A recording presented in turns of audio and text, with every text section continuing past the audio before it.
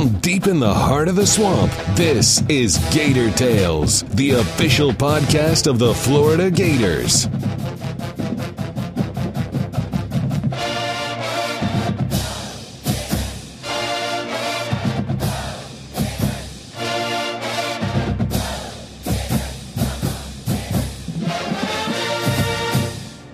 Welcome to Gator Tales. I'm Adam Schick. With gymnastics wrapping up their run with a fourth-place finish at the NCAA Championships, yet another sport leaves the Gator calendar as the athletic season begins to wind down. But there's still a lot of ground for us to cover here on the official podcast of the Gators, and today we'll cast a wide net by recapping a banner weekend for softball with head coach Tim Walton, preparing for lacrosse's senior day with goalie Mary Shawn Wilcox, and much more. To get us started, we sat down with FloridaGators.com senior writer Chris Harry to discuss the gymnastics squad's pursuit of the four-peat. You know, number 2 in the country, they go out there, they finish 4th. They were the second high point team on the first day in the semifinals. They were in the first session. Oklahoma had the highest point total, so it's going to be tough for them to win that, I think. This particular lineup, and just talking to Jenny Rowland and Rhonda Fain, who was also there, the former coach and 3-time national champion, they needed to score in the top half of the lineup in their events, and maybe not as deep as in years past. And it caught up with them. They ended up finishing 4th, but 4th in the country and a loaded gymnastics field, that's certainly nothing to sneeze at. They had a wonderful run, and then of course to see a tremendous crowd there and tons of Gator fans out there. It was kind of cool to see Bridget Sloan wrap up her career, and obviously when you think about her, you really think about one of the best University of Florida athletes over the last decade. For Bridget Sloan, the accomplishments are unbelievable, even if you look at what she did before she came to college, being an Olympian. So her legacy here is, as you said, is up there with some of the greatest Gators, not just in gymnastics, but really of any sport. Yeah, and let's rewind to your point. I mean, this is a girl who has been doing gymnastics. She was 3. She's 23 now. In gymnastics, you take this elite track, and then you decide where you want to jump from. You want to go elite to international elite, or you want to pursue something different. Alex McMurtry, Bridget Sloan's teammate, was on an elite and international elite track and decided she wanted to go to college.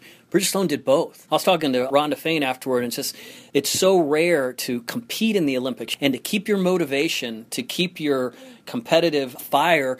She comes here and she leaves after 4 years as the only gymnast in University of Florida history to be a 16-time All-American. She was a 5-time All-American this year in all 4 events, plus won the all-around championship at her final meet. And I was sitting right there at press row in her last event, and she climbed up on those uneven bars, and everyone knew that the Gators weren't going to win the meet. Yet she just nails it. Tremendous way for Bridget Sloan to go out. Very worthy, and you're the voice of the University of Florida softball team, Adam. I mean, I think Bridget Sloan, think Lauren Hager. These are iconic female athletes in University of Florida history, and I think everyone will remember Bridget Sloan for the last 4 seasons and all the hardware she brought here and the smiles and the cheers she brought during those gymnastics meets at the O-Dome. You mentioned talking to Rhonda Fain, who was there now watching the meet as a spectator as opposed to the coach of the 3-time defending champion. What was her perspective a year later being back there and watching the Gators compete? I mean, she's now the senior vice president of USA Gymnastics, so she's dealing with that international level. But, I mean, she went back for her team, for her former team, and she was sitting in the stands with Mackenzie Kakwato and watched that kind of unfold. I believe she was sitting next to Bridget Sloan's parents, and she went back there to see her former athletes and saw them compete, and it was kind of probably a little bit melancholy for her, but she was one of the big advocates for Jenny Rowland to get this job, and she believes it's in great hands, and it was really nice to see Rhonda Fain again. But talk about some of the great coaches in University of Florida history. She was here 13 years, and she dropped the mic, if you will, with 3 national championships. So good for her. It was great to see her again. You've covered Final Fours, you've covered Super Bowls, football national championships. What's the environment like at this gymnastics championship? Because you got so much going on all at one time for basically 2.5 hours straight. You do, and think of the O-Dome times like 5. And I tell you what, the crowd this year was a lot bigger than it was last year, and I don't know what the reason for that was. Fort Worth was the site of the event, It is very, very loud in there. The announcer tries to get things fired up, and I don't know how many times you can hear some of the songs that they play in there, whether it's a Justin Bieber song or a Maroon 5 song or whatever it is, but that music is just blaring, and the energy is really high, and the exuberance and the way they celebrate everyone. It is a cool event to go to. And the city of Fort Worth did a great job. They had this big arts festival right downtown, so the environment all weekend was really welcoming. And I've been there twice now, and it's one of the more exciting events that you can have, especially for these women athletes. We can't have you here without talking a little bit of Gator basketball, and specifically some former Gators. Let's start with Dorian Finney-Smith, who really made some impressions this week with his performance at the Portsmouth Invitational. Yeah, it's really the first kind of competitive combine. It's for seniors only, and it's in Portsmouth, Virginia, which is his hometown. So he was literally competing within miles of where he grew up, and he had quite the performance up there. He made the all-tournament team. He averaged 18 points and 9.7 rebounds, which points third best of the tournament, rebounds fifth best of the tournament. He had a game of 25 and 5, 10 of 17 from the field, 4 of 6 from 3. So Gators haven't had a draft pick since Eric Murphy in 2013. He was a second-round pick. Most mocks that I've scanned about, when Dodo is in these mocks, he's appearing in the second round. And that's a tough place to be because there's no guarantee contracts with that. But I think if you ask Dodo right now, he would make that trade. He'd sign that right now just to get a look. And certainly he has a future playing professionally, whether it's in the National Basketball Association or overseas. But good job by him, and he leaves here as the highest-scoring transfer in University of Florida history with over 1,100 points, so good for him. If Dorian Finney-Smith is hoping to get paid, he could probably look to another former Gator as a great example. Bradley Beal is about to get paid in a big, big way. He was the last first-round pick for Florida, and now he's about to cash in. Glancing on the Washington Post website on Monday, Adam, and there's a story that the Washington Wizards, they do want to keep Brad Beal, and this year when the salary cap is going to skyrocket in a lot of ways in the NBA, it's going to skyrocket even more next year, but the Wizards are apparently going to offer Bradley Beal a $103.5 million contract over 5 years. That would be the highest contract ever given to a University of Florida athlete. And what's that saying in Jaguar? It's good to be bad. I think it's good to be Brad in this particular case. So he was a joy to cover. When he was here as a freshman, he exuded an unbelievable maturity about him. Always on time, always did the right things. Billy Donovan told me he never had 1-0 problem with that kid, always where he was supposed to be on and off the court. Knew what was coming before, in terms of basketball IQ. So, I'm really happy for Brad Beal. I grew up in Washington, D.C., so I'm a long-suffering Wizards fan. It'd be nice to see him stick around for a while. And he's had some injury problems over the course of his career. He only played, I believe, in 55 games this year. But he's a guy I don't think the Washington Wizards want to lose. He was compared to Ray Allen coming out of high school, and he may be tracking that way as a career 40% three-point shooter. As we finish our tour of the Gator Nation this week, pretty significant accomplishment happened for the UF women's golf team. Yeah, they finished second in the SEC, but Maria Torres, the junior from Puerto Rico, she was the first UF woman since 2003 to win the SEC title. So shout out to her. She birdied 2 of the last 3 holes. She was getting quite a close from a golfer at South Carolina, shot, I believe, a 66 that day. So she was feeling a little bit of heat, and I got a story coming out on FloridaGators.com about Maria Torres and how she was able to hold off and win that title, and congratulations to her because, SEC titles are rare around here and they are to be savored. They say to be the best, you've got to beat the best. That's the strategy Tim Walton's employed to take the Gator softball program to new heights. And that trend continued last weekend when Florida welcomed in 5th-ranked Louisiana Lafayette for a mega non-conference showdown. While the Ragin' Cajuns came into Gainesville with an NCAA best 77 home runs, Florida's powerful bats and dominant pitching staff shut them down and sent them packing with a 3-game sweep. But win or lose, the head coach of the Gators knows how important it is to continue to challenge themselves if they want to stay on top. We're definitely not afraid to play anybody, anywhere, anytime, because it is about evolving. You have to continually see different style of teams to figure out how to get better and figure out how to improve, but also put your players in those type of tough situations against good pitching, big crowds, against great hitting teams. The storyline coming into the weekend was the team with a lot of power against the team with the pitching. You guys ended up supplying the power, but moreover, do you think it made a bigger statement about how pitching and defense trump big-time hitting when you get to big matchups? It always does. It's that old cliche. I think that Al Davis and the Raiders, coined for such a long time, and that is defense wins championships, and pitching just happens to be on the defensive side. But and I said it pregame on Saturday, fast pitch softball can be dominated by one player, and that one player typically is a pitcher. No matter what, you can always walk somebody's best hitter, but it's very hard to hit somebody's number one style of pitcher, especially when she has great stuff. And then you add to the fact that the University of Florida has 3 number one type pitchers, and it really makes it tough to prepare. You've built this hierarchy in the last few years with your pitchers, and they're kind of staggered in class to where when you bring in a freshman, there tends to be a sophomore or junior that's there to help bail them out of tough situations and really make that part of their growth. We're seeing it now with Kelly Barnhill. How important is that structure to what you're trying to build with your pitchers? Well, I think, again, it goes back to the preparation on the side of what the hitters, not only the technology of being a good hitting team, but also the video component that goes into being a good hitting team. And then you've got the live component when you've actually gone out and done it. So I think being able to change up somebody's look and be able to give them different looks in different situations, I think does help. But Delaney Gorley has been a relief specialist for us her whole entire career. She seems to thrive in some very tough situations for us so far. So I think that's been something that she's grown into. Alicia Ocasio has been way better in relief this year than she was last year. I think at the end of the day, the moral of the story is that no matter how good a freshman is, no matter how good her stuff is, and no matter how big of a competitor or how tough that kid is, it's going to take time for them to develop and mature and slow down and be able to do the things that they need to do. And it has nothing to do with anything other than it just takes time for someone to mature into being a big-time player at this level when you've got everybody's best shot every single day. For you and Coach Rocha, what's the balance there with the young pitcher in terms of when you leave them into a tough spot and when to bring in some relief and try and get you out of it? If you asked Kelly, we should leave her in there and let her pitch her way out of trouble.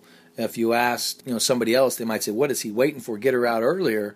But I think there is a growth process there, and depends on where we're at in the lineup and what the score is and all the other factors that go into that, of how patient you can be with somebody like Kelly.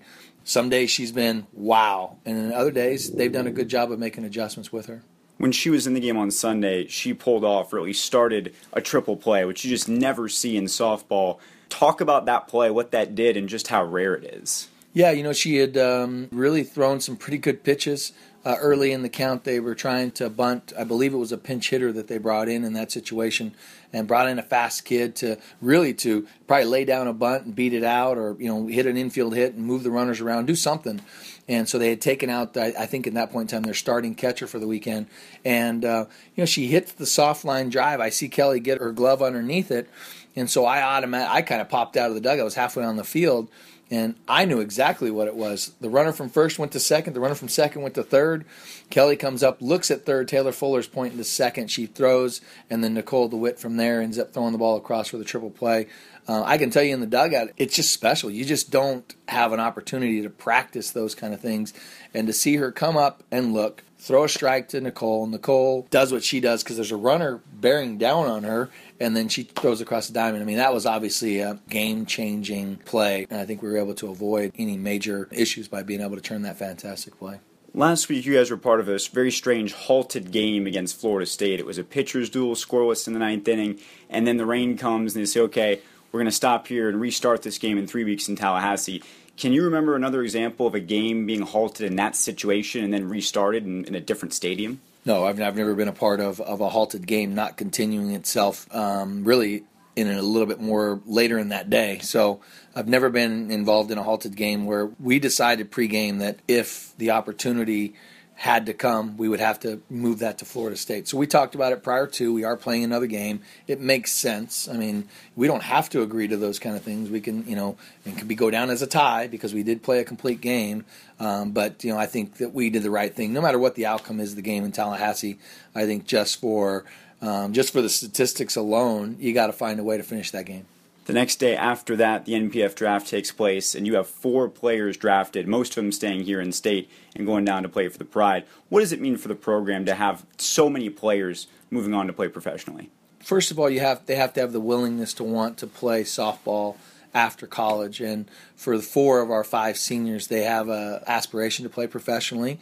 We've got Aubrey Monroe and Kelsey Stewart's a little bit more complicated because they've made a commitment to play with Team USA throughout the summer. So they'll honor their commitment, and then if they choose to play with the Pride and continue that, their summer for the Pride will be a very shortened summer. But as I had conversations with all the teams in the league, Kirstie Merritt's name came up with almost every single team.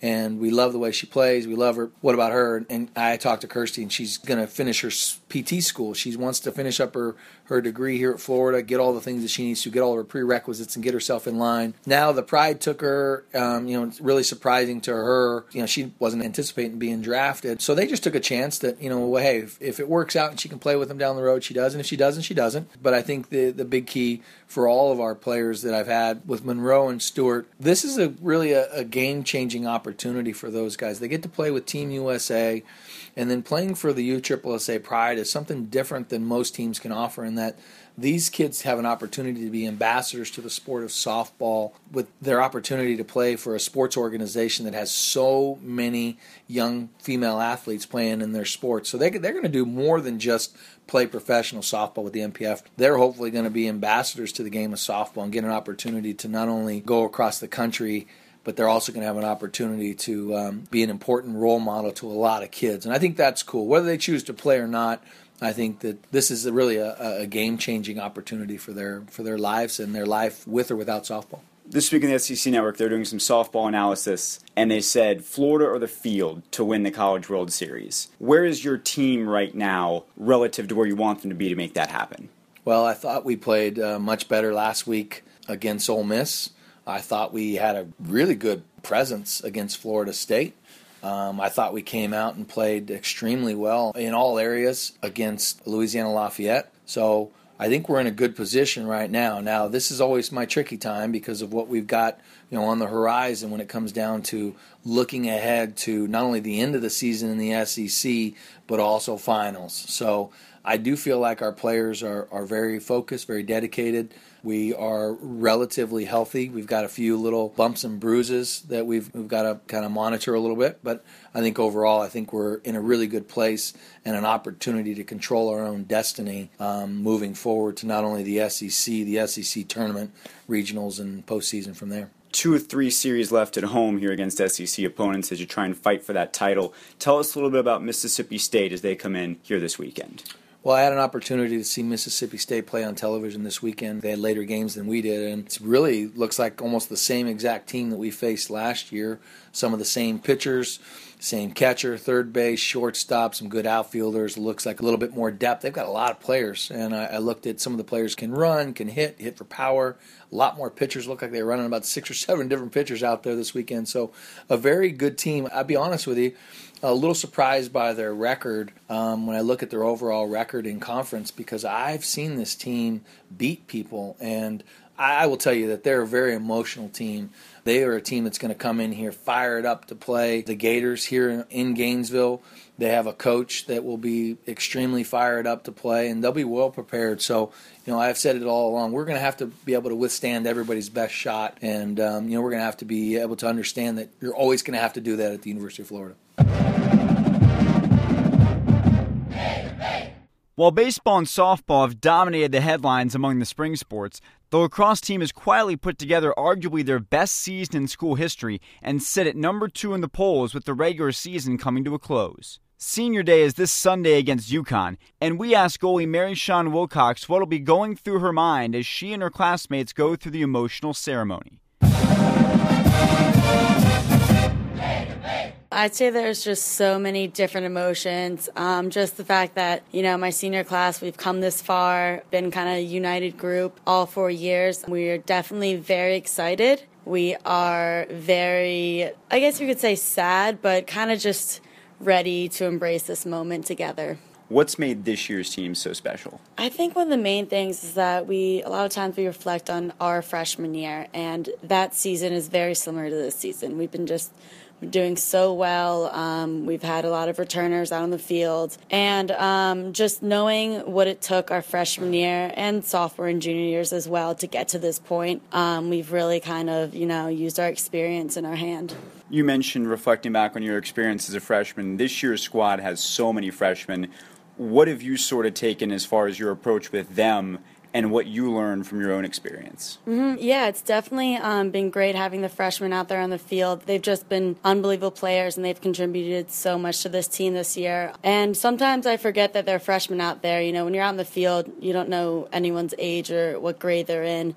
It's just kind of playing with each other. And I think it's just a great experience for them, and just for them to realize, like, hey, we have 3 more years ahead of us. It's going to be great. As a goalie on such a successful team, a lot of times the action is taking place way far away from you, and you go through long stretches where you're not doing a whole lot. How do you stay engaged when you're in one of those type of games? My personal theme of this season is just to remain focused and to remain calm, and just having that focus be able to last for the entire length of the game.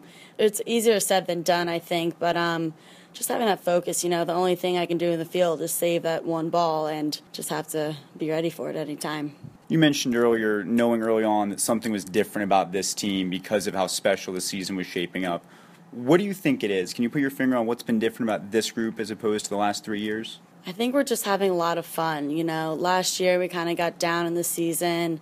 It was rough to pick it back up, so this year we came in and we just kind of figured, you know, we have nothing to lose. We're coming off a bad season. We want to make it the best last year we have. So we're just having fun. We have great leadership and our captains, and we're all working hard every day. When you were recruited and when you signed here, it was still pretty early on in the history of this program. Coming from up north, what did you know about the Florida Lacrosse program and what made it so appealing? When I started looking for schools, I kind of figured, I was like, yeah, I definitely want to play lacrosse, but never really knew, you know, who I could get recruited to, who I had the opportunity to play on the field with. And I was looking at Maryland, Penn State, and then Florida came about, and I was like, hey, like, it's warm down there. It's a pretty new program. And I just kind of heard a lot of girls from my area committing and going down there, and just them off the bat having a great, successful first year. And I was like, hey, it sounds like something fun. Came down and visited, fell in love with the program, the university, you know, the Gator Pride. And they said, you know, you could have the opportunity to play pretty early on. And I said, hey, definitely would love to do that. It's a great program, and just kind of fell in love with it from day one, so it was a pretty easy decision for me. People who've played for this program, people around the program, they speak so highly of Mandy and her impact. What qualities do you think make her such a great coach? I mean, she's just a great leader for us. You know, she tells it to us straight. She's very honest, which is good, and you need that in such a, you know, great program like we have here. And she just really focuses on her weaknesses and tells you what you need to work on to get out in the field. And, you know, if you do everything she says, then you will earn your spot out there. You grew up as a triplet with 2 brothers. Yes. Talk about that experience and how that sort of shaped you growing up. Everyone always asks me, like, how is it being a triplet? I'm like, well, I absolutely love it. You know, they're my 2 best friends, and we actually have an older brother as well, who's about 1.5 years older than us. So growing up with 2 brothers the same age as me and another brother 1.5 years older than me, you know, from the beginning, it was just rough house and playing. I was out there in the field playing with them, acted like I was one of them, no special treatment, and I haven't known anything else. So it's been great being able to play sports with them growing up and stuff, and, you know, beating them up, them beating me up. It's kind of made me who I am, especially as a goalie. So you came all the way down here to play lacrosse, and certainly the climate's different. A lot of those things are different from where you're from. But what do you miss the most? Outside of family, what's most notably different about Maryland and Florida? I mean, I miss the crowds we have back home in Maryland, the Old Bay Chips. But I don't know, it's different people. It's really just 2 different atmospheres. We say it every time we go up north. You step off the plane, and it's just colder, you know, more of just fresher air coming off the shore and stuff. But I absolutely love Florida, and I love Maryland. It's tough to say. I don't know if I could rank them either way. Just before you came here, your father passed away. Can you talk about how that really shaped you and affected your career? Yeah, I mean, it definitely was not easy. I think that's one of the reasons our senior class is so close. Lots of the girls who are from Maryland, and even one of my roommates, Darcy, came down, you know, and visited with me right after it happened. And from that point on, I kind of knew that we were going to be something special as a class. So they've just had my back through everything. Last season, you were a finalist for the Unsung Hero Award. Can you talk about that award, what it means, and what it meant to you to be a part of that? Yardley Love was actually one of my cousin's best friends, and she as well attended Notre Dame Prep, as did I, played for the same coaches in high school. And I really did watch her as I was growing up play lacrosse throughout the years, and I got to know her through my cousin Kelly's relationship with her, being her best friend. And, it's a tragic story, but what has come from it has been remarkable. The One Love Foundation has grown so much since it first started. Back in high school, we started doing some Dodge for Love, some little tournaments and stuff to raise money, to raise awareness. And since being in college, it's just grown more and more. We have Yards for Yardley. We have the One Love video. And being a finalist for that award was really just a great honor. She was such a good person, a kind soul, and she was just remarkable. She accomplished so many things in her short life, and, it's just so nice, honestly. You've clearly gone through a lot throughout your career here and throughout your life. As you come to the end of this chapter, what's next for you? What's on the other side of your Florida lacrosse career? Oh, gosh, my mom keeps asking me the same question.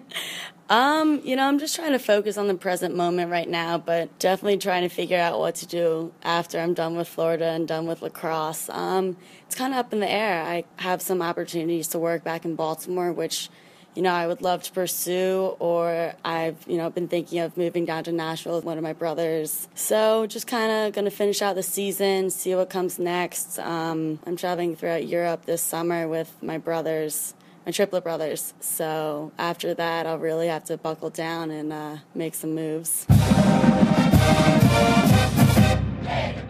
And that's going to do it for this week's show.